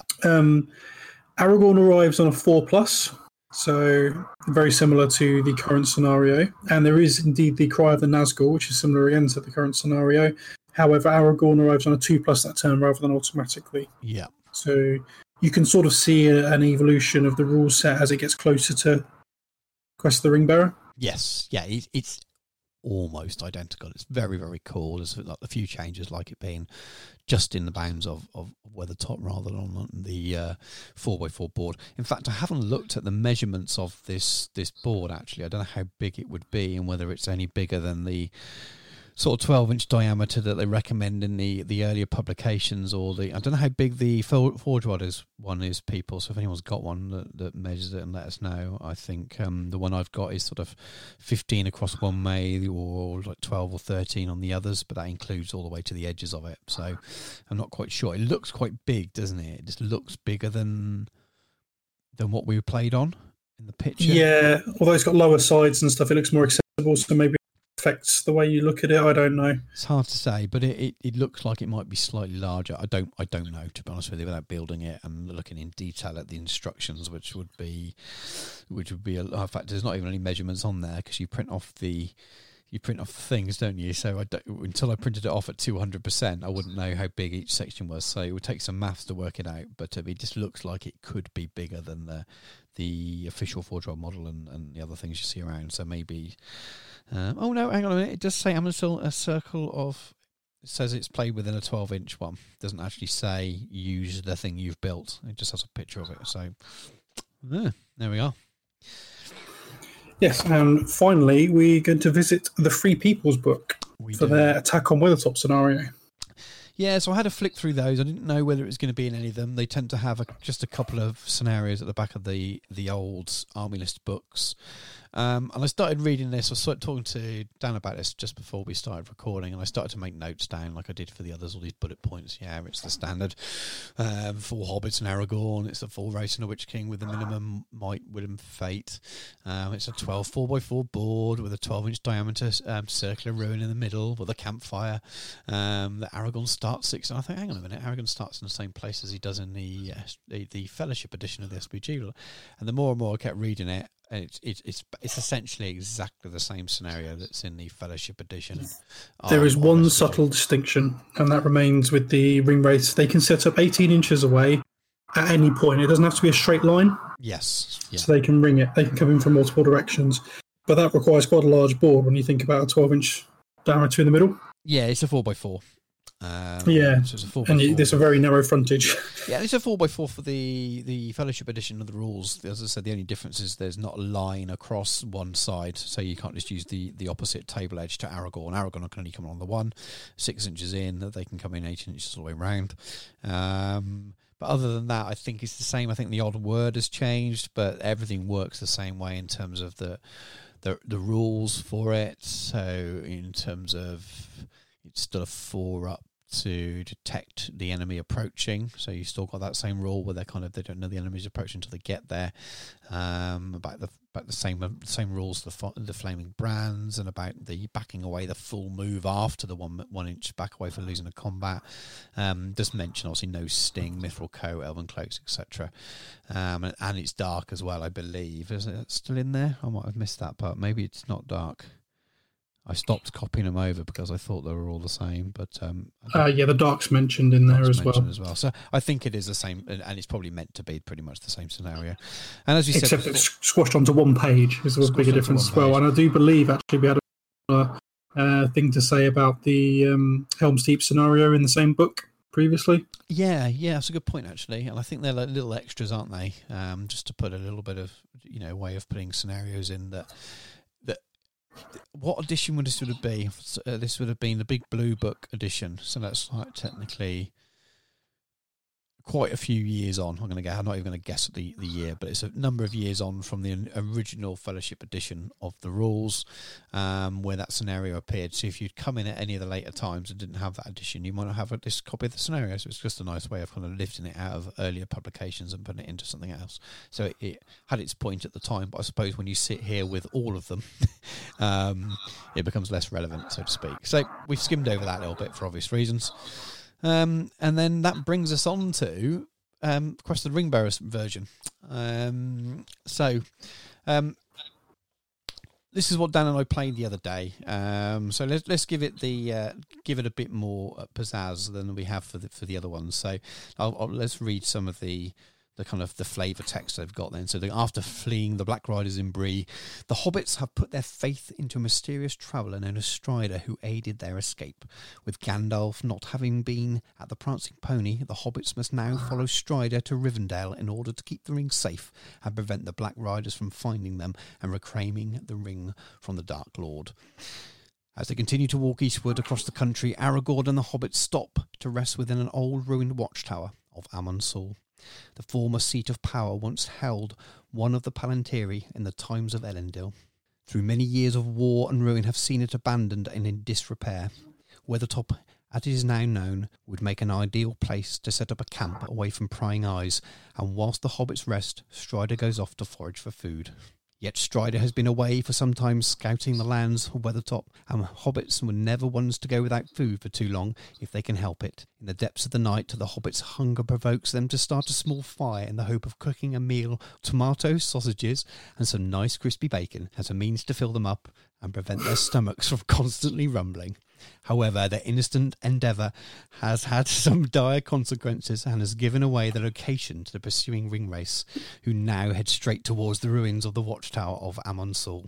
Huddled together within the centre of Weathertop, the terrified hobbits are faced with the shrouded figures of the Nazgul and the terrible fate that awaits them if Strider cannot reach them in time. There was quite a few points during reading that. I thought, why do I start reading all of this? This is quite long.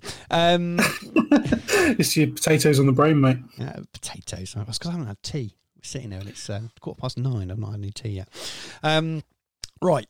So, scenario. Talk us through the setup for this one. So, it's played on a 2-foot square board with the ruins of Amon Sol stationed right smack bang in the middle, ideally with the centre directly above the centre of the board. Being that Amon Sol isn't, particularly if you're using the Forge World model, it's not quite circular, it's slightly off-centre. The board represents the ruined watchtower Amon Sol, which has a diameter of 12 inches and should occupy the centre of the board. The rest of the board can have the odd pile of rubble, trees and hedges dotted around. So, starting positions, Frodo is deployed in the centre of Weathertop with the other hobbits surrounding him. Now, we took this as to mean in base contact when we played this scenario. Your mileage may vary, but that's how we took it to be. Playing thematically, they huddled together in the light or close to the now extinguished fire and faced the night. So we would put them all together in the middle. So the ringwraiths are then deployed touching the edge of Amon Sol. We took that as being the outer edge of Amon Sol. Yeah. So they have to climb in. And Aragorn is not deployed on the board at the start of the game. So in regards to objectives, the Nazgul have come to claim the ring for their master. Only by driving them off can Frodo and his companions hope to keep the ring. The evil side wins if Frodo is slain. The good side wins if all the ringwraiths are slain before this can happen. Pretty cut and dry. Special rules, flaming brands. With the Nazgul having arrived, the hobbits have picked up flaming brands to protect themselves. Aragorn, Merry, Pippin and Sam have flaming brands in addition to their normal weapons. If a ringwraith loses a dual roll against a model with a flaming brand, they will retreat d6 directly away from that model. Additionally, Aragorn may choose to use his flaming brand as a throwing weapon. If it hits, do not roll to wound. Instead, the model is immediately set ablaze. Once Aragorn has thrown his flaming brand, he may not use it for the remainder of the scenario. Aragorn has been scouting ahead and foraging for food. Only by hearing the cries of the hobbits will he know to return to protect them. From the second turn onwards, roll a d6 at the end of each good move phase. On a 4+, Aragorn has arrived. Place him in base contact with any edge of Amon Sol. Aragorn may not charge but otherwise act normally. And Cry of the Nazgul. The piercing cry of the Nazgul is enough to freeze the hearts of all that hear it. Once per game, the evil player may use this special rule. Until the end of the turn, all good models reduce their courage value by 3. If this is used before Aragorn has arrived, then Aragorn will automatically arrive the next turn. The participants, the good side is Frodo Baggins, Samwise Gamgee, Meriadoc Brandybuck, Peregrine Took, and Aragorn Strider. For evil, it's the Witch King of Angmar with Morgul Blade. 4 ring wraiths, each with no additional might, will, or fate. Yes. So, I mean, if we can do really quick comparisons before we get into talking about how we felt the games went when we played it, it's nice and short. It's very word light compared to the other scenarios we've just been talking about. There's probably half the amount of words there than there were in the Free People's version, but pretty much gets across everything you need in the same way. So it's better written in that sense. There are a couple of little things, looks like you mentioned about the Frodo deployed in the centre with the others surrounding him. It doesn't bother me. This is a narrative scenario. It shouldn't really matter, but it could be open to interpretation. People are going to ask the question, like we did, does that mean base contact or just anywhere around him? I suppose it doesn't make a lot of difference really, but it's in the other scenarios they seem to be a little bit more directive about what you do, and it doesn't also tell you that the hobbits shouldn't have any of the kit they would have got at Rivendell, which is very obvious, and we played it as that without even thinking about it. But it was only after reading the stuff written in the previous scenarios and then making some notes on this that I realised that it didn't say make sure you don't have Sting, make sure you got no mithril coat, make sure you've got no elven cloaks, etc. And if you were newer to the game and weren't so up on the lore and things, and you were like, oh, those are the participants, and you went back to the fellowship list and started picking them, you might think, oh, I'll take that then, I'll take this, and because it could change the scenario. But again, most people would assume that anyway. But I don't know if you've got any other thoughts on it before we sort of talk about it. It sort of cherry picks the best of all the previous, although as we discussed, I prefer it when the scope of the game is contained within the confines of the ruin itself. Yeah, I liked that as a concept, definitely. I don't know whether there are ways to do that. So let's talk. I suppose let's talk about it in the context of the game. So in the first game, I had control of the hobbits and you had control of the wraiths. I think it was that way around. And yes. There was a point that Frodo was being chased around like Benny Hill chasing scantily clad women in 80s sitcom, complete with a music. I show my age there, aren't I? And the sensible thing to do would have been to run him outside of Amansul and onto the wider board, to at that point to give me more time for Aragorn, who hadn't turned up. But I didn't want to do that. I was trying to kind of recreate what we saw in the film a bit, so I made sure that he stayed within the bounds of Weathertop. So maybe there's a way you can do that. So like you said, you either keep it confined into Weathertop, but then there are other issues with that as well. I think there's issues with the race as well, and giving them time for Aragorn to be there. If Aragorn, we looked at it, and if Aragorn hasn't turned up by 5, it's pretty desperate for the hobbits. If you roll badly, you've got no hope. So we did propose the idea that if by the end of turn 5 he's not turned up, then he turns up for turn 6. So spoiler, he didn't turn up in game 1 at all, did he? And no. It was really hard. I really struggled. And all you're doing is kind of running away and doing everything you can, and obviously Merry and Pippin are pretty much useless. Sam, my Black Dart game was well in.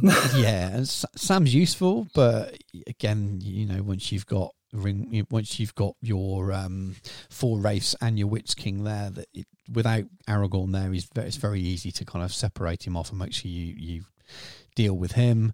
You need Aragorn, and you think it's 50-50, and you got to be pretty unlucky it was like 6 turns in, you just didn't turn up, and then you automatically shrieked, even though you didn't need to make sure that Aragorn turned up at the next turn, but then you killed Frodo in that same turn anyway, so he we didn't get to the next turn for him to actually turn up, so to speak. No, after turn 5 I deliberately did it just so make sure he turned up, getting one-sided. And I think unfortunately, it's a narrative game, isn't it? At the end of the day, it's a narrative game. If you're not playing a part of the campaign as well, so if you're playing it individually like we were, and you're trying to have some fun, just be flexible with it and get to the point when you go, oh, actually, we have Aragon here because you're losing, kind of thing. But we wanted to play it through normally and just see how it fared. Really, I think it was just, as I said, unlucky because it's very, very different when Aragon's there. But it just felt like it was impossible as it should be, and I was just unlucky every time. There's lots of rolling ones or twos all the time. In fact, there's a little tangent here. If you've go to Zorbasorp and watch Lockie's version of this Weathertop scenario using this new one, and he's playing against Mark, I think the guy he's playing against, and I won't spoil the game, but go and watch how many ones Mark rolls. It's insane. Like, however many ones you think he rolls, it's more. It's absolutely insane. Go and watch it. Really, it was fun. We had loads of fun doing it. It was the first game we played in an afternoon of 6 games as well. So we were, excited just to be rolling some dice, and I was moving models rather than when we do deathmatch and it's all theoretical. I was actually moving models around. Dan was just obviously looking at the picture on his computer screen. So I was having loads of fun doing it, but it didn't feel like there was much I could do without Aragorn there, without him turning up. And then we kind of hypothesized a little bit, didn't we? Before we play the next game, what could you do to give him more time to turn up before your hobbits are surrounded and stuck?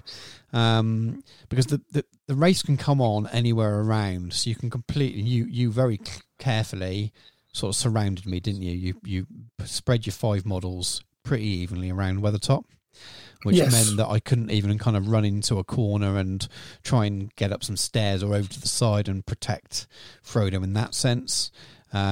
There was nowhere for them really to go because you were coming in on all sides, and without Aragorn turning up and kind of cutting through from behind and getting to the hobbits, that made it hard. So that was the right thing to do in terms of completing your objective, and it made it quite hard as well. And if we now compare to some of the other scenarios where the wraiths can't come on all the way around, or they're coming on from one side, or they're starting a bit further away, and we haven't tried it. We only played the game twice, but it was just a couple of ideas like, well, maybe if the wraiths can only come on from 2 board edges towards the side. It's only a 2-foot board as well, so you've not got much to travel if you start on the board edges either, or even if you start 6 inches in from a board edge and you're almost on the edge of Weathertop anyway. But might be just an option to give them one more turn of moving in, so you got one more chance of rolling that 4 up to get Aragorn on before they get there. It's not a major thing, but there are some solutions for that if you continuously find that Aragorn never turns up. But I was just probably just rolling bad, and if we played it 10 times in a row, that might have only happened once. Yeah, I mean, you didn't have much luck the second time we played it when we swapped either, to be fair. You got Aragorn quite quickly, didn't you? Was it the first time you rolled it, or was it the next second turn is when you could roll? Second time, so he was there for turn 3. But we deliberately changed it, didn't we? I said to you, well, I'm not going to surround you like you did for me. Let's try it a different way. This is about testing the scenario out and seeing how it worked and whether we could make the game work the different way. I didn't want the same thing to happen again, to be honest with you. I wanted it to be as much like the film as possible, and we achieved it. So there's, on my Weathertop in inverted commas model, there's some arches along one side. There's actually 5 or 6 arches, so I spread them out so they were the wraiths were only coming on from half of the Weathertop model itself. So it meant that Dan had a direction if you wished to move away without being surrounded. And that was film-like as well. So if you think of those iconic scenes when all 5 of the wraiths come over in one point almost, don't they? And they converge together in that line, and then the Witch King steps forward and draws his Morgul blade. So I wanted it to look a bit more like that. So I deployed like that just to see if that added any more time should Aragorn not turn up straight away. But like you said, by the time I was pretty much getting into combat with you, Aragorn was there, and he makes the difference, doesn't he? Just changes the game completely. Plus Frodo went ape and killed one. He did. Frodo, yeah, but I suppose you were able to be a little bit more aggressive with Frodo, knowing Aragorn was there at that point. This is true. It changes the way you play because you can make use of Frodo's might. Didn't even use the ring, whereas you did. Yeah. No, actually, I did, didn't I? I did at the end. Again, I said, let's be thematic. I want to put the ring on because he does in the scenario. So let's pop the ring on. It doesn't really make a lot of difference to the game, I suppose. because Race Well, can see we him would anyway. have if we'd have played it properly. Because once I killed Sam, he should have disappeared. No, it wouldn't be, would it? That's only in match play, isn't it? If you were the last person left. I'm pretty sure that rule says in matched and open play that if you were the last model left on the table wearing the ring on one side, then you basically you turn to the Dark Lord. It doesn't say narrative play, and it wouldn't make sense to in narrative play. So yeah, I don't think that matters. I think that's a match play rule, not a narrative play rule. Is there such thing as a narrative play rule? Really? Well, that's think about it. Exactly. Do I like? Maybe there isn't. I think you've got your. But I suppose that people will look at it and go, well, that's a rule within a profile, an extended part of a profile. So you know, if you've got an enhanced set of the rules and your enhanced set of the army book, and you click on that rule, it will say it there. But it does say quite clearly. I'm pretty sure. I'm not going to get it up now, but I'm pretty sure the passage says something along the lines of this rule in matched and open play. But if it says that says to me that it's deliberately omitting narrative play. Otherwise, you wouldn't have said it at all. But it's irrelevant. It's fun for a narrative kind of thing. But yeah, but I mean, I can't remember how the game went exactly. But Aragorn, just to say, it just gives you some killing power, doesn't it? And you got to the might, and a bit of might. Yeah, yeah, and it gives you loads of imp because the race don't have any at all. No. So you're not able to do anything other than kind of try and do some. And I was, I think I got to the last stage. I knew I had 2 will left on one and 1 left on another, and I knew that if I jumped them into combat, then they're unlikely to beat Aragorn, are they? They have to get very, very lucky. I think I'd plinked off. I got one of them, one of the little hobbit. Who did I get? I think I got Merry. You got Pippin. I got Pippin. It's Pippin you got. So I got Pippin. It's always Pippin. And someone was down to 1 wound as well, but I can't remember. Frodo, you shot a load of black darts into him and took his wounds off. And that's what I tried to in the last. And this is where it was like, well, it's going to be very much like the film, and I'm going to die. But I thought, well, I will do something non-narrative like, and I moved to a position where I could fire a black dart. So I knew if it went off, then I could have plinked the last wound off Frodo and won that way. But other than that, the rest of the second game went the way of narrative. But yeah, but I think that the summation for me is Aragorn's key, and be flexible when you play it. And if you want to play it that way, you might want to play it as a bit of a tactical challenge more. But if you want to play it in a kind of a filmy kind of way, I'd say be flexible with, set a turn when Aragorn's on automatically. If you don't, that's probably the easiest way of doing with it. Saying like from turn 4, Aragorn's there, rather than keep rolling 4 ups or 4 up one turn, 3 up the next, and 2 up the one after that, and then automatic from after that. Just something. And that's the only thing. Because if you get unlucky, the game just starts getting a bit. Oh, well, Aragorn's still not here. Oh, Aragorn's still not here. And it's just so key. So that's the only thing I would change about it. If I was going to write anything different about it, that's the way I'd probably do it. Just have a decreasing roll just to make sure Aragorn turns up, just to take away those rolls of bad luck that people tend to have. You want it to still be a challenge and him not always turn up straight away. Maybe it's 4 up turn 2, 4 up turn 3, and then 3 up turn 4 or something like that, and 5 up turn 6, and then automatically from turn 7. That gives you somewhere to try and hold out to as well. As at least as a player, you know that you've got to hold out to this turn, so you can try and move the hobbits into position to protect Frodo. But yeah, it just felt a bit. Ugh. But good fun to play. Felt, especially the second game, felt like we were recreating what was in the film, which was what it's all about. It's immense amounts of fun. I really enjoyed the scenario as well. It's some of the sort of most fun I've had so far. Yes, yeah, it was really nice playing with, as I said, as me with the models and you not, but it was nice. I'd painted all the stuff fairly recently. The Weathertop looks quite cool, even on the camera it looked quite cool. And recently painted the Fellowship, the Wraiths this year as well. And it was just nice having all these iconic stuff from films and books I absolutely love. One of the most iconic scenes, and it felt like we were recreating that, which is really something really sweet about that. Rather than when you play match play sometimes, and I do love match play games, but you might well be playing Minas Tirith against Rohan, because it's it's an event that does Blue on Blue as well, and that's a cool game. But there's Lord of the Rings there to a certain extent, but it's just not the same as saying that this is something you've seen on the film, and it really felt like it. It was cool. So I very much enjoyed it. I don't know what else to say, really. I think that pretty much concludes it. Apart from, I don't know if you've got anything to add, other than anything you'd change about it.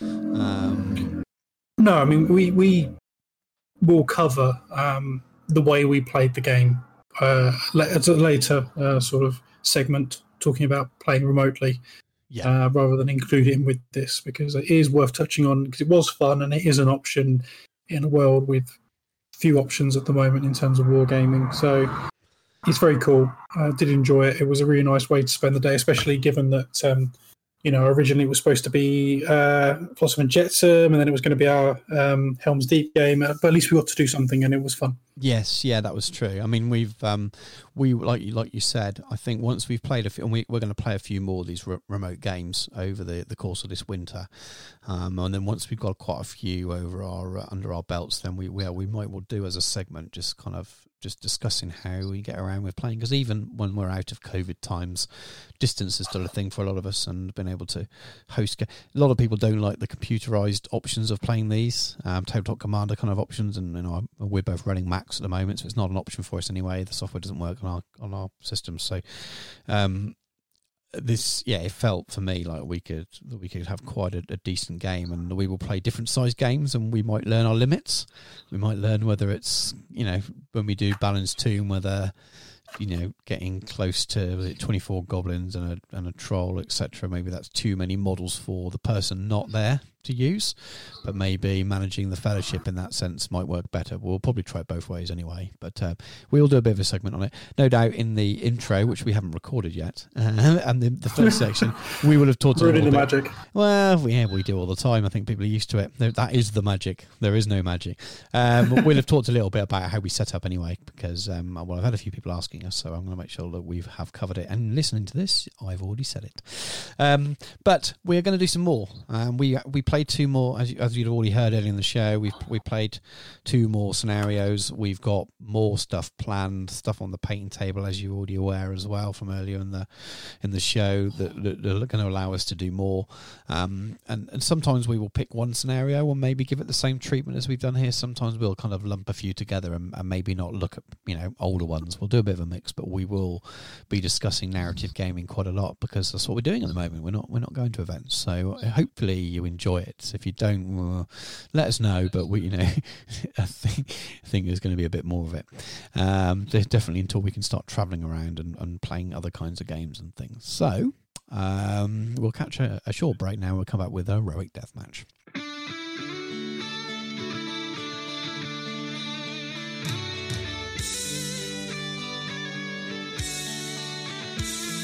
And we're back for another Heroic Deathmatch. And today we've got Azog and Dane.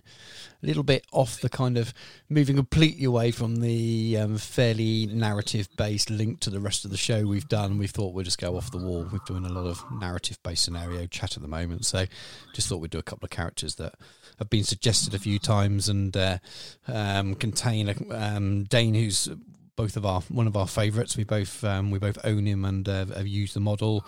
Have I got Azog? No, I haven't bought Azog yet. I've only got Bolg, but cool matchup. Should be fairly evenly matched. What do you think, Dan? Yeah, although there is an argument for narrative, because in the books, Dane does kill Azog outside Moria. Oh, this is true. So I don't fancy his chances. You see, this is bittersweet, this one, because Dane is single-handedly my favourite character. Yes. Not only from the Hobbit movies, and that includes Gandalf and Frodo. I love Billy Connolly as Dane, but he is my favourite character in the game, and he's one of my favourite models in the game.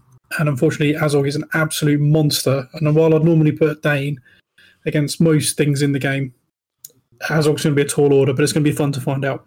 Absolutely. Once again, picking the underdog. Well, let's go through the profiles, and then before we kick off, we'll do some predictions and talk through why we think who's going to win, etc., etc. Do you want to kick us off with Dane then? Of course. So, Dane Ironfoot, Lord of the Iron Hills. He's a dwarf. He's Iron Hills. He's infantry and a hero of legend. He costs 140 points. Dane Ironfoot is the Lord of the Iron Hills and cousin to Thorin, King Under the Mountain. As stubborn as he is formidable, Dane is known across Middle-earth for his unrivaled skill in battle and his fearsome temper. Dane charges into battle upon his great boar and wields a massive dwarven hammer which uses to bludgeon and crush those orcs foolish enough to stand in his way. Having led the dwarves of the Iron Hills in countless battles, Dane commands unwavering loyalty from those who follow him.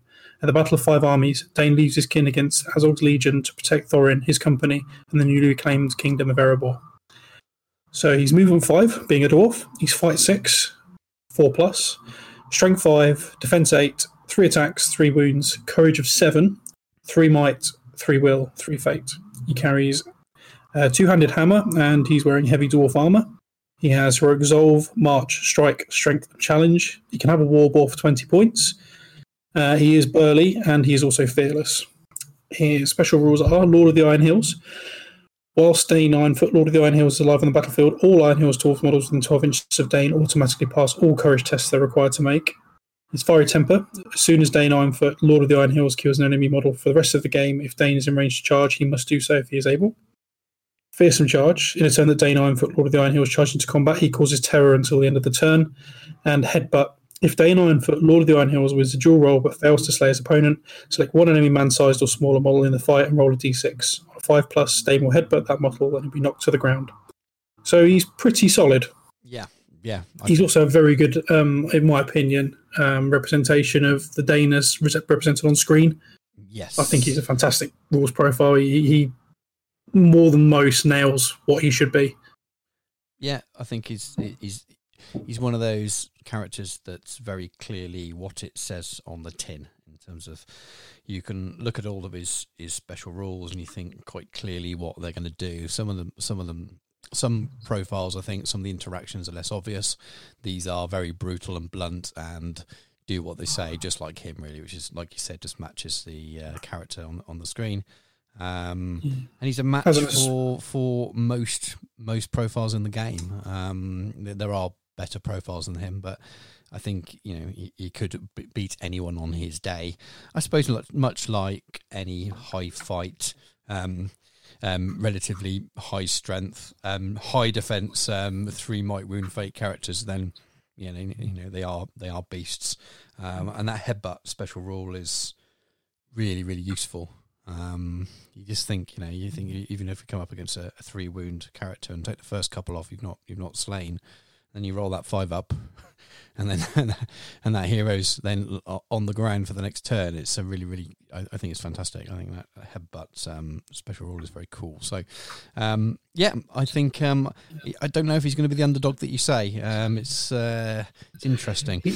He's missing one of his best aspects, which is when you've got the army bonus and he gets the battle 4+. Yeah, much about. So that's a really good thing.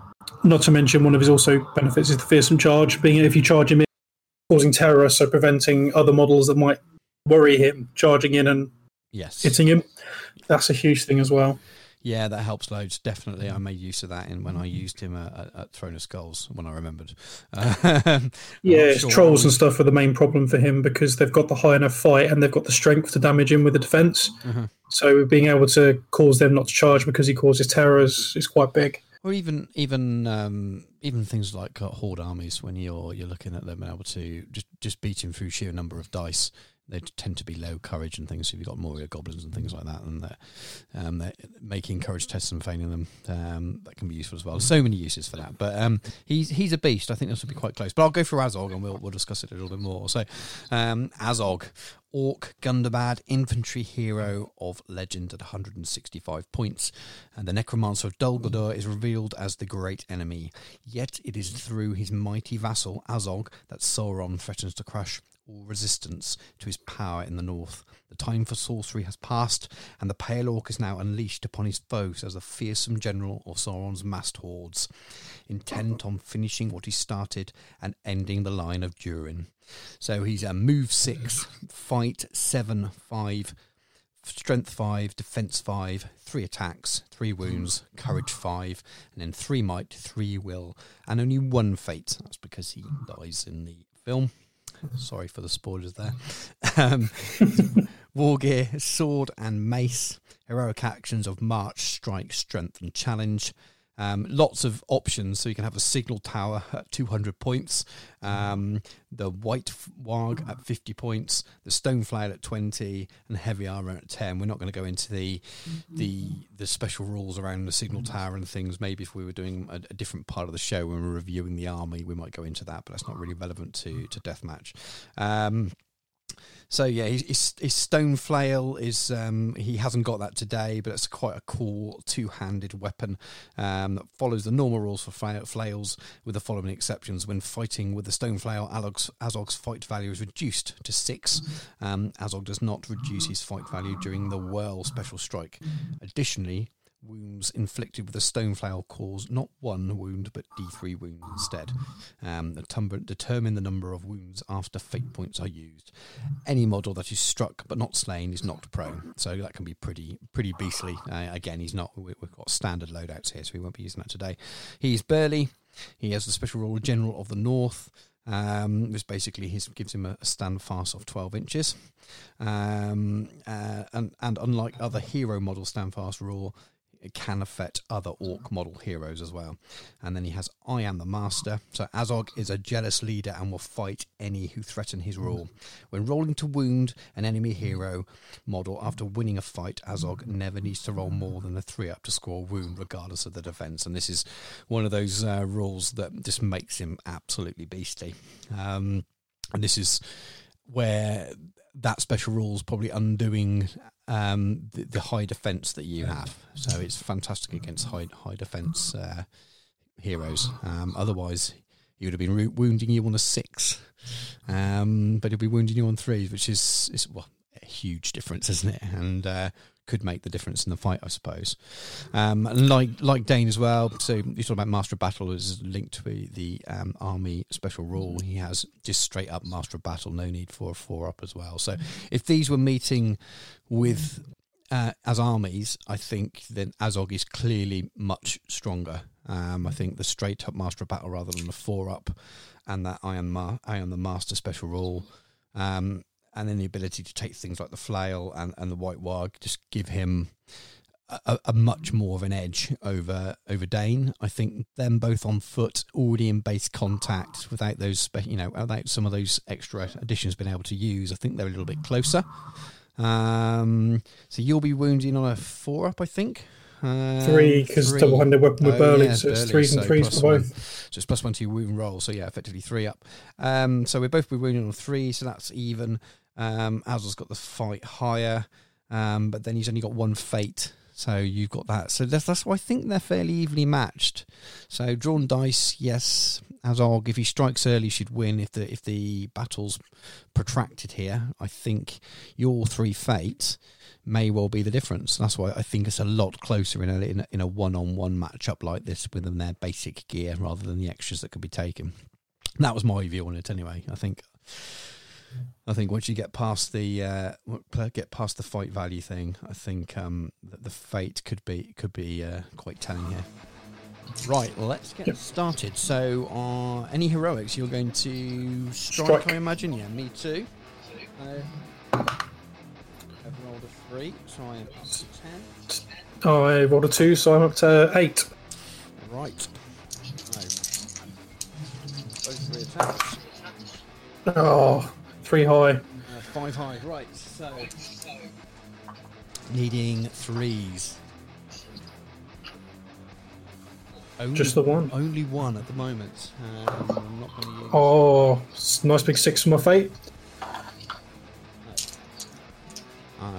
Next round of combat, are you striking again? No, I'm just going to go for it. Right. Come on, Dane. 6 high. 5 high. Ah! Right. Wouldn't be enough anyway. Looking for 3s again. There's 2. 2 points of fate, but they made both saves. Right. So he's out of fate. So we got your fate down. You striking or any other heroics? No, I'm going to save it just to clobber you. 6. I will use a might. Ah. Cheating orc. Cheating or win on fight value. Down to 1 might now, but 3 strikes. And Yeah, he's dead. Oh, Dane, that's genuinely gutting. I'm actually upset about that one. You just had bad dice there. I didn't have particularly amazing dice, but you had some bad dice while striking. I think that was more to do with any of our predictions. I'm claiming a royal victory because Tolkien killed Azog, so Azog can suck it. We might have to do this again, but get Craig Bolg out as well. Do you know what you're going to have to do? You're going to have to paint your Azog's Legion. We're going to have a game, and then my Iron Hills will smash you. Well, I just turn up with my Azog's, my Iron Hills, and we have the most boring game ever. They are on. You've seen my very long hobby list, so they are on there. They will get done at some point. Just the Middle Earth team keep releasing these fantastic books that keep changing my hobby plans. But well, it's another one in the can, and don't know what we got coming up next. I think we've got a couple more lined up for the next couple of shows, so we'll see how we go. But as always, send your suggestions in. If they have a narrative theme, that might mean they're more likely to make it on the show, but we will consider anything. All right, let's take a break and we'll come back and close the show out.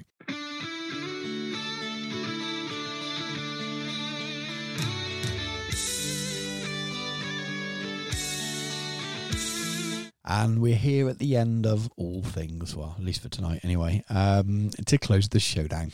So thank you for spending time listening to us again. Hope you enjoyed the Weathertop chat, and let us know if you like that kind of format. It's obviously a slimmed down version of what we did with Helm's Deep, which was quite well received. We've had quite a few messages about that, and we've got a bit of a focus on narrative gaming at the moment, and Quest of the Ringborough, as we've said, has produced us with a vast range of new scenarios that we can kind of dig into at the moment, and it's very much our hobby, so we will be doing similar things for some of the other scenarios as well.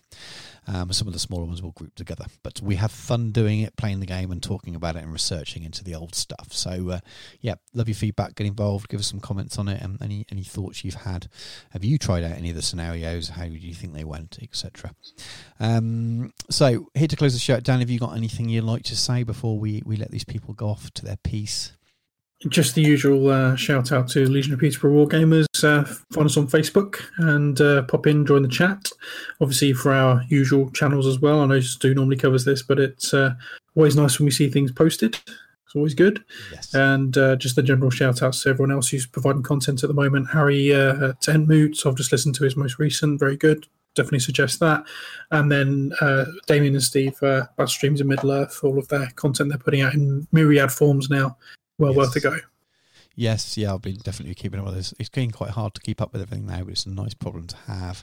I've been trying to go back watch some of the old the Lockheed's battle streams that I never get to watch live because they sort of start 10 o'clock on a Sunday night, and it's not a night I can sit up late really with early start the next day with getting kids to nursery and school and working and things. So I've been watching a few of those while working and playing my way through there. I've worked out there's like 9 podcasts I think now, 8 or 9 podcasts that are just sort of available on iTunes for Middle-earth stuff. I know I've been shouting them out, but been listening to quite a few of them, and it's really nice to have them all, but it's definitely become a kind of a whoa from easy being able to cover them all and listen to other stuff that I listen to. Now it's like, there's not enough hours in the day to cover them all, so it's a good problem, like I said. So before we go, I just want to give a bit of a reminder about our competition when Matt Davies was on episode 20 about how you can win up to 500 points worth of bases for your army. We've had a few entries, not as many as we'd hoped, especially compared with the amount of people that have actually listened to the show. So I'm not quite sure why people haven't. And this isn't me telling you off, but it's more of a case of 500 points worth of Generation Shift resin bases. It can be quite a lot, especially if you pick Goblin Town. Sorry, Matt. But get involved. We're extending the competition just to the end of the month now. I think it was the 15th was the original cut-off date. We're going to extend it to the end of this month, the calendar month. So we'll announce it early in November.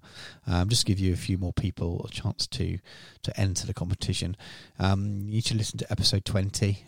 It's all time-stamped, so if you don't want to listen to us and you just want to listen to Matt's interview, you can do. And it's right at the end of his interview. I think it's about 2 hours 10, 2 hours 15 or somewhere around that area into the show is when he would talk about the competitions if you really want to skip everything and just listen. But essentially, you've got to create a scenic base. It can be on models in your army already, or you can be just the base on its own for you to put a miniature on afterwards. But just create your own scenic base, whether it's sculpting or kit bashing, etc. Matt explains it better than I am now, so go and listen to that end of the show, and then post a picture in our social media. It'd be better if it's got a model on it painted. I think that's what Matt wanted, but we're not picking the best.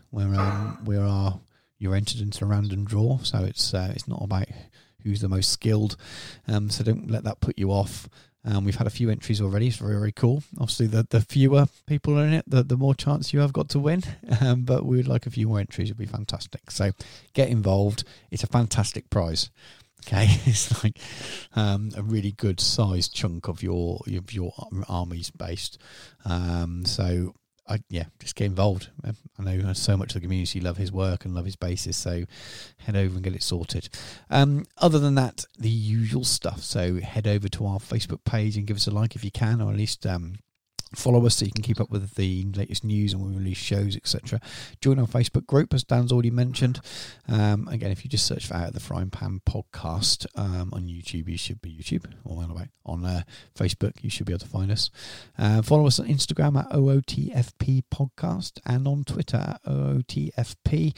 Most of the things we post, we seem to share in all platforms, so then you pick the one that suits you best. Twitter's probably the most neglected, but we tend to post up whenever we paint models and things. They definitely go on Instagram. Facebook gets everything, whether it's just sort of opening post in the morning and me sharing what I've been purchasing and that kind of stuff. But it's good to get involved with us, and a good way for you to communicate with us and give us tips for the show and just communicate with us.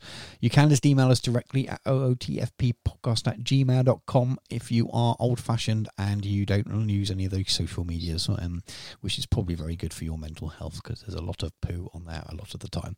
And we do have a YouTube channel as well, link in the description below.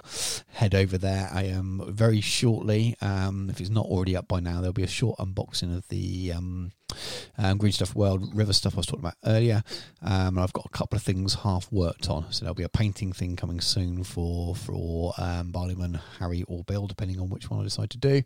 I'm also going to be doing some work on Smaug as well, so there'll be videos on how to work on the large Forge World kits, and as I start to do that, and there's another hobby vlog on the way as well, so there'll be some new videos going up soon there, so head over there as well. Thank you very much for spending time with us again, and we'll catch you soon.